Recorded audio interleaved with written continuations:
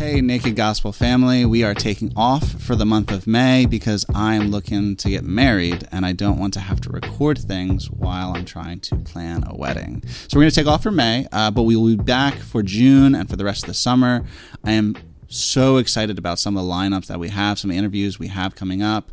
We'll be getting Sean McDowell on to walk us through purity culture. What is purity culture? How has it impacted us? I don't know about you guys, but when I hear the word purity, I have this kind of allergy or aversion to it. If somebody says sexual integrity, I'm cool with the phrase. If somebody says sexual purity, all of a sudden I have some kind of visceral reaction to it, and I want to understand better why.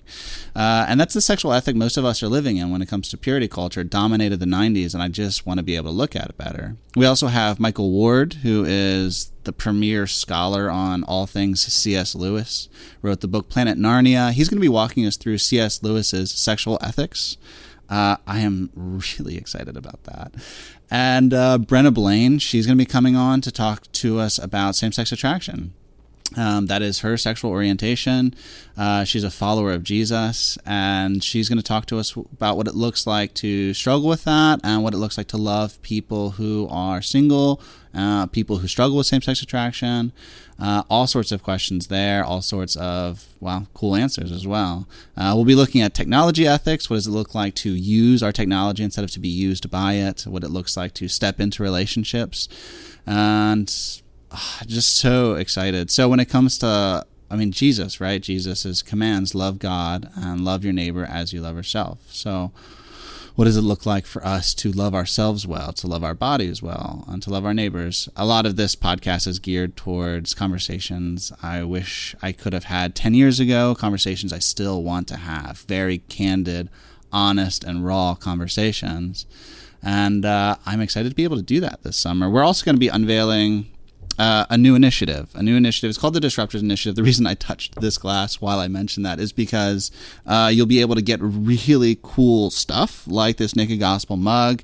We'll also be opening up opportunities where you guys will be able to contribute your thoughts to the direction of this podcast when it comes to who we should have on, as well as submit questions beforehand that we'll be able to ask our guests.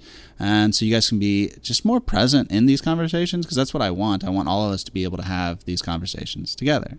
So I'm looking forward to all of that. Thank you for being with us. We love our fans. We love our listeners. Really grateful for you all. You guys reach out on a weekly basis, and we take your thoughts seriously. We take your comments seriously. We steer this podcast according to the feedback we get from you. So thank you for all of that. Continue to give it to us, and pray, because I'm getting married, and I'm so excited and so terrified. All the things I'm probably supposed to be feeling, I'm feeling. I'm looking forward to it. And if you haven't had a chance, the last two podcasts are podcasts where Kaylee and I have processed faults and failures when it comes to sexual integrity during dating, things we're scared about as we're looking forward to the honeymoon and the wedding night.